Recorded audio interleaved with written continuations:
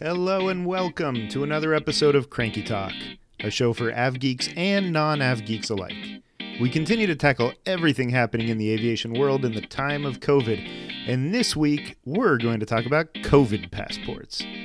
But first, have you subscribed to Cranky Daily? For only $9 a month, you can get the top 5 airline stories of the day every workday with a, shall we say, healthy dose of snark. Go to crankydaily.com to read a sample issue and subscribe.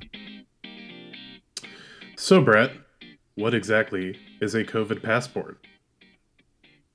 Well, Dave, it's sort of a nebulous thing. In short, it's a way for people to prove that their risk of transmitting COVID is lower. Sometimes it's called a vaccine passport, where the idea is that if you've been given the COVID vaccine, you might get special access. But it's more than that. It's also something that can show proof of a negative test, or it can show proof of immunity if you've had COVID recently. There's a lot that it's trying to cover. Right, and this sort of already exists. It's not like vaccinations for travel are a new thing, right? Very true. I remember flying to Africa and Brazil, and in both cases, I had to make sure I had a yellow fever vaccine, malaria pills, and I don't know, probably something else I can't remember. But Globetrotters are undoubtedly very familiar with the old yellow book, which has proof of all your vaccinations. That's the original vaccine passport, and it's been around for as long as I know. All right, so what's the difference now? Well, I'd argue that the biggest difference is kind of how the impact is felt here. Before, it only mattered if you were going to a zone that had these tropical diseases. And if you were going to one of those places, you sure as hell wanted to make sure you were vaccinated anyway. I think it was a lot more about personal protection, although it could involve spreading elsewhere. The biggest concern was about you going into these places. Most travel didn't require any kind of vaccination, but now it's a different story, or it probably will be. Some countries are not open to visitors at all right now, and they're not likely to be open unless you can prove you've been vaccinated.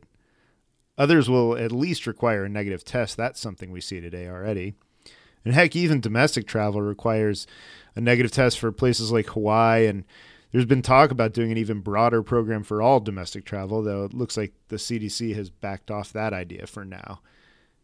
Getting vaccinated isn't simple like it is for yellow fever. You have to wait as the rollout gets to you, so people may be tempted to cut corners. And on top of that, you have a lot of people who don't believe in science and have taken an oddly political stand on the vaccine. So it increases the likelihood of forgery of a vaccine passport for those who think they're too cool for school. Great. Vaccine passport forgery. That's pretty ridiculous. No kidding. But those old school paper passports are so easy to forge. I mean, have you seen the cards they hand out to people who are vaccinated today? They're just these white cards that are handwritten, and that's just a U.S. document. I assume other countries have developed their own special pieces of paper. But I mean, how hard is that to fake? Pretty easy. I've already, it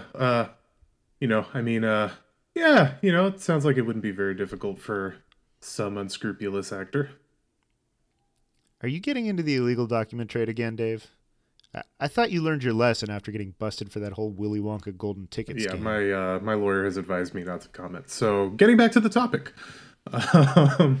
What's the plan to solve this problem? Okay, this is going to have to come up on another podcast, I think. But the plan for this is to go digital. So that way it's a lot harder to actually forge something, though someone will find a way. I mean, hackers like to do this kind of stuff, so we'll see. All right, well, before we get into all that, I think we need to back up. So, is this really a thing yet? I know that it's being talked about, but is anyone requiring any of this documentation right now? Good point. No. Well, sort of. Thank you for being clear. Well, it's my specialty. But look, so far, the proof of you having been vaccinated means nothing on the global travel stage. Countries like Australia have signaled that whenever they do resume letting international travelers in, they're going to require proof of a vaccine. But that's still months away from happening. They don't seem to be in any kind of hurry. And there are also those who advise strongly against that plan anyway. Why?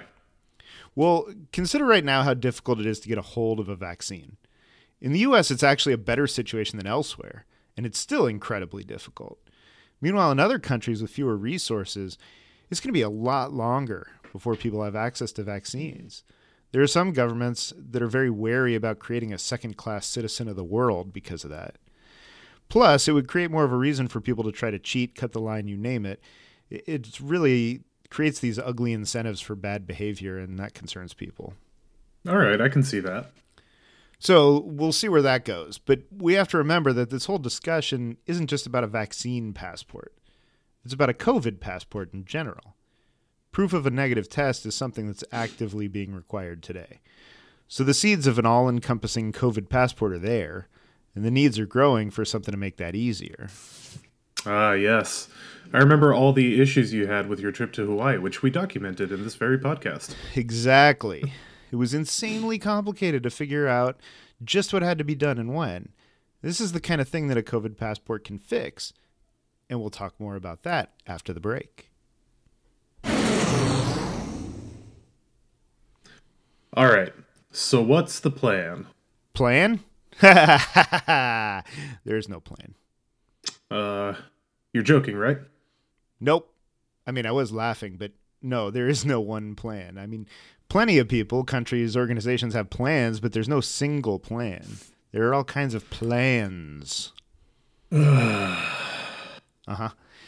right now, you have a lot of different groups trying a lot of different things. And it's going to lead to pure chaos. No big deal. On the one hand, you have airlines tired of waiting for governments to do their jobs. So they've started striking out on their own. United, for example, has its Travel Ready Center, which is embedded in the airline's app and on the airline's website. You open the app or you pull up your reservation on the website, and it shows you what the restrictions are for where you're going. Then you upload the test results or whatever documentation is needed, and it'll tell you when you're ready to fly. Might be the first time that we pay United a compliment on this podcast, but that's pretty slick. Wow, it's probably not true. You realize now I'm going to make you go do the research and find this out. But yes, it is slick, but it only works for United. Delta has its own so-called digital concierge that's going to do something similar. And others like American and Alaska have partnered with Verifly to work with their app. Keep in mind that none of these have been approved to use as documentation to enter a country by government authorities. To start, the point here is to give the traveler peace of mind that they're ready. They have a single place where they can keep their information for that trip. And then it gives visual proof to the airline agents that the traveler has what they need, and you can check in and board, and just speeds the whole thing up. Okay, so this is good, but it's not an actual solution to the whole problem. And we may not even know the whole problem since it's unclear what rules and regulations are going to be down the road. Yep, pretty much. This really needs to be led from a governmental perspective, because if they won't allow these to be used for entry, then what good are they? It's a half measure. And we do have some efforts in the works.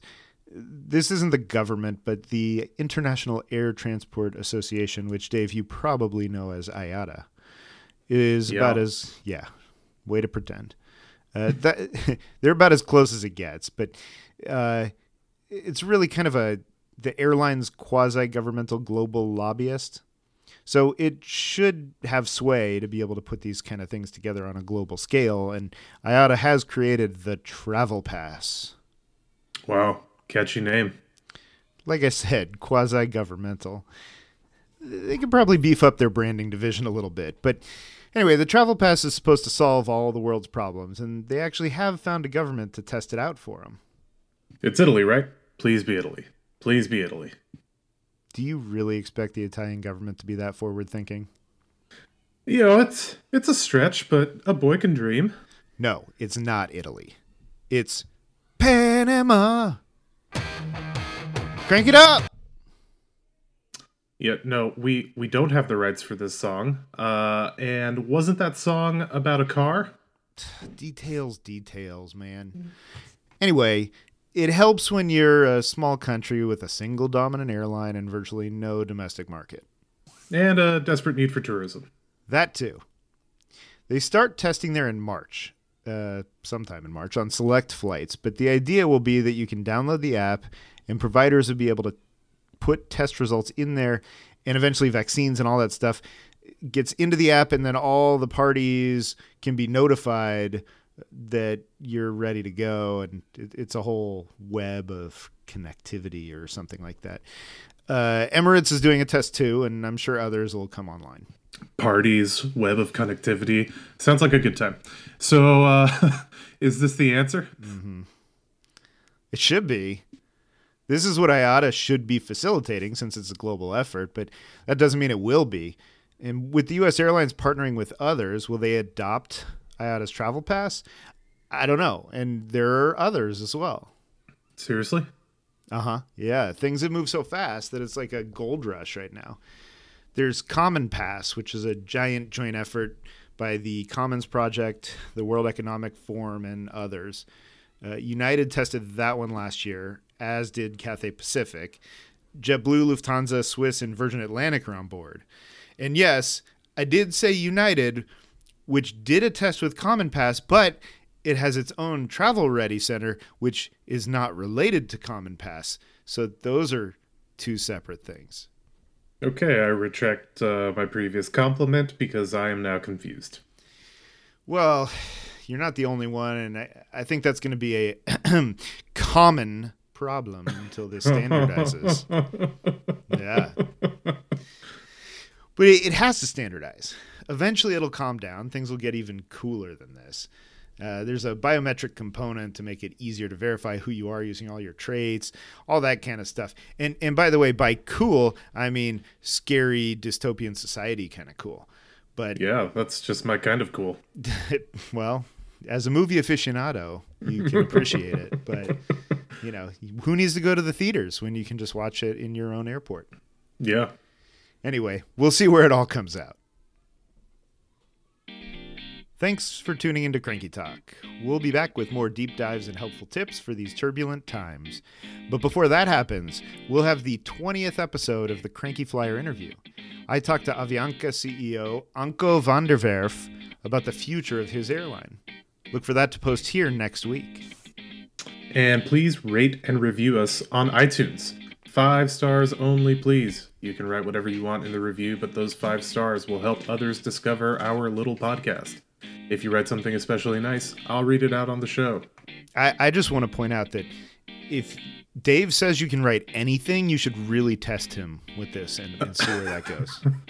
Yeah, I'm not going to read horrible things, but, you know, if you've got your grandma's favorite cookie recipe, I'll read it out on the show, sure. All right, now I'm hungry.